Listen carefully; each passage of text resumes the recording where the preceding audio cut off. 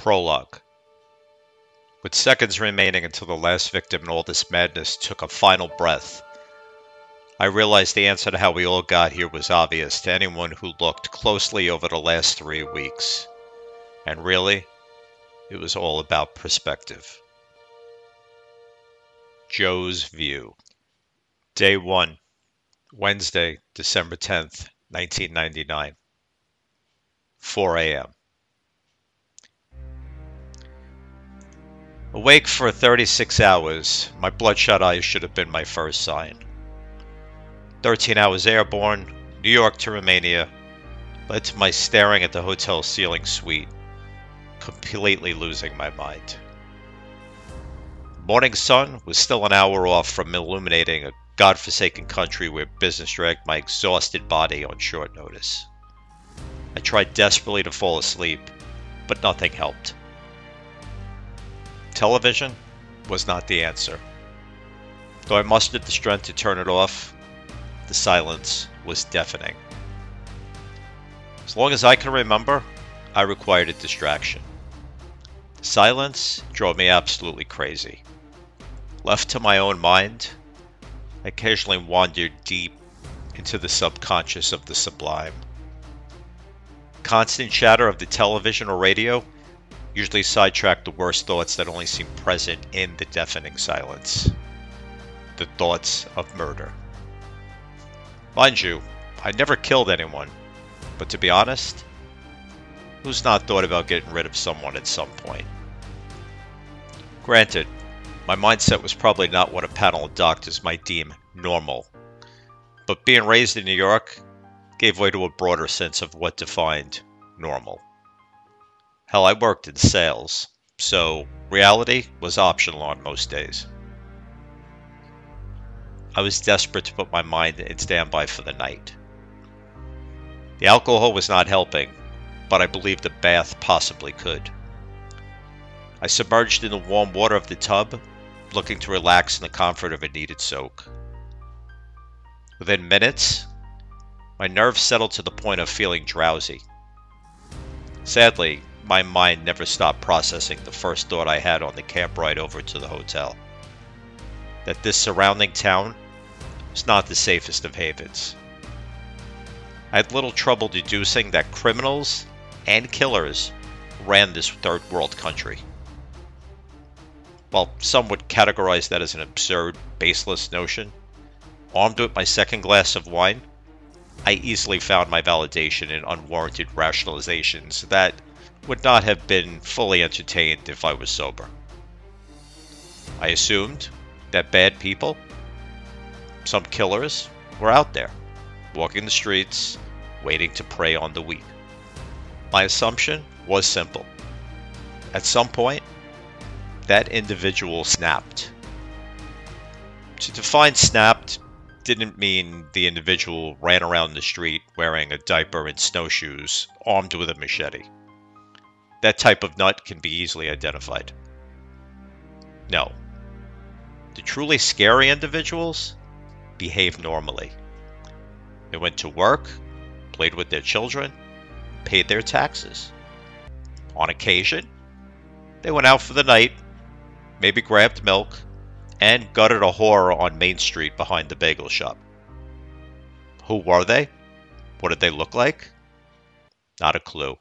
It could be anyone.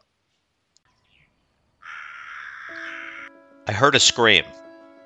My ears were submerged under the water, so it was a muffled sound, but a scream nevertheless.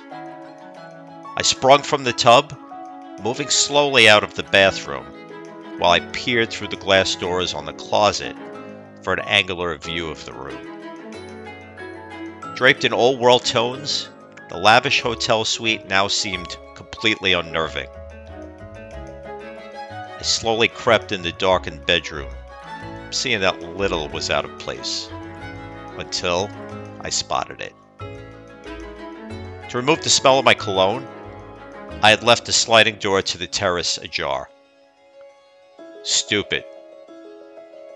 Even on the second floor of the hotel, I was very accessible to a professional thief or a psychotic killer. My head was throbbing, and the sudden ruffling sound from the closet next to the terrace doors halted my movement. There's a killer in my closet. My attempt to think rationally continued to buckle under the combination of wine and lack of sleep. I reached for the steak knife on my dinner tray, and as if hunting a deer back in upstate New York, crouched down in a predator's stance. I was naked and alive. I felt strangely aroused by this situation, a feeling dissimilar to stalking an animal. This was much more invigorating. I shifted to the front of the closet, my heart racing uncontrollably as I gripped the handle, and my life passing before my eyes. My wife, she wouldn't know the circumstances of my possible death, but my mind was flooded until the pain of my fingernails penetrating my palm brought me back.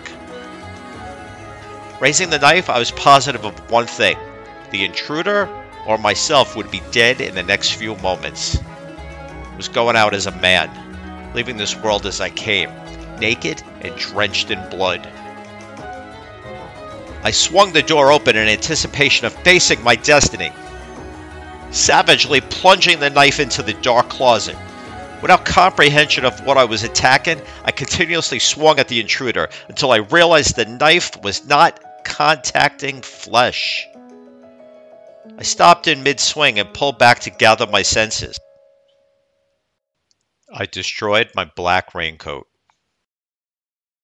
Unable to clearly fathom my actions, I clumsily ducked when an enormous black crow flew out from behind my shredded coat. Carrying a piece of my dinner bread in its mouth, the rotund creature frantically circled high above the room before exiting through the terrace door, thus completing its original destined course. The knife dropped from my hand. Sweating and trembling, I was unable to remain still, but eventually found the corner of my bed. I tried to assess the incident, thinking how a normal person would have found the situation humorous. How even I would have found it funny. I would have, but not any longer. I felt something else. Sitting alone in the deafening silence, I felt angry, cheated, deprived of my climax to an incredible hunt. It was unlike coming home without a deer. That was all premeditated entertainment. This was different. This was life and death. Knowing I was the hunter as well as the hunted. Knowing another human being was about to die at my hands. A death no court could convict. It would have been self-defense. Bastard would have deserved it. Barraged with half-coherent thoughts, the line between justice and justification rapidly blurred. Sanity and insanity was only separated by my viewpoint. All I could think of as my head spun out of control was how my thirst had not been quenched. My anxiety took over, while everything faded from sight, and the void consumed my soul. And somewhere, in the darkest corners of my mind, if you listened closely, you could have heard a snap.